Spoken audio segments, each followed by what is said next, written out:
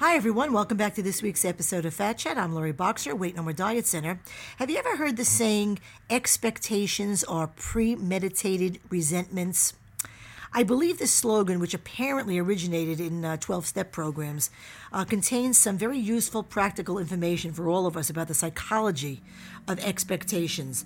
Now, first, merely expecting something to happen will not make it happen. If you believe that your expectations alone will bring you what you want, you're using, magical fairy dust thinking and setting yourself up for great disappointment.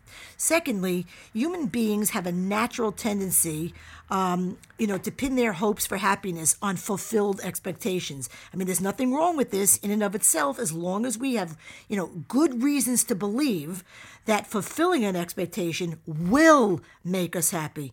And we take the necessary steps towards fulfilling those expectations. So you expected to lose more weight by now, but didn't.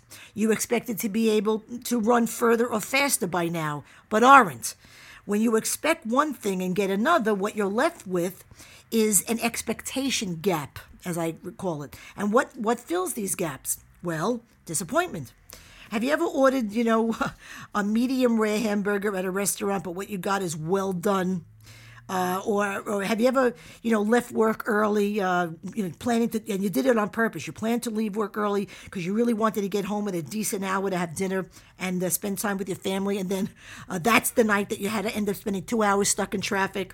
When things don't turn out the way we expect, it is easy to get frustrated, especially when we're talking about losing weight. When you're making what seems like all the right changes, all the right choices, but the weight still isn't coming off, yes, it can certainly be demotivating. And when you continually set expectations that don't work out as you planned, it's easy to think, I'm not good enough, or this isn't for me, I'm ready to quit.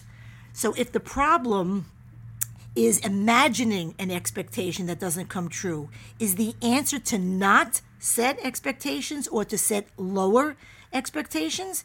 Now, I don't believe it is. I think that we need to set high expectations in order to push ourselves further than we thought we could go. So in my opinion, to set the right expectations, they need to meet one rule. They should be 100% within our control. I'm going to repeat that. The expectations that we set should be 100% within our control. That's the rule that they should meet. You might not be able to control what you weigh when you step on the bathroom scale first thing in the morning, but you absolutely can control the reasons why you eat, as well as the what, the how much, and when you eat. So to set realistic expectations, you first have to ask yourself what you have control over and focus your energy on those things. Stop obsessing over how much weight you're losing or not losing. What you should be obsessing over is consistency. Worrying about things, outside your control only takes your focus off what you can.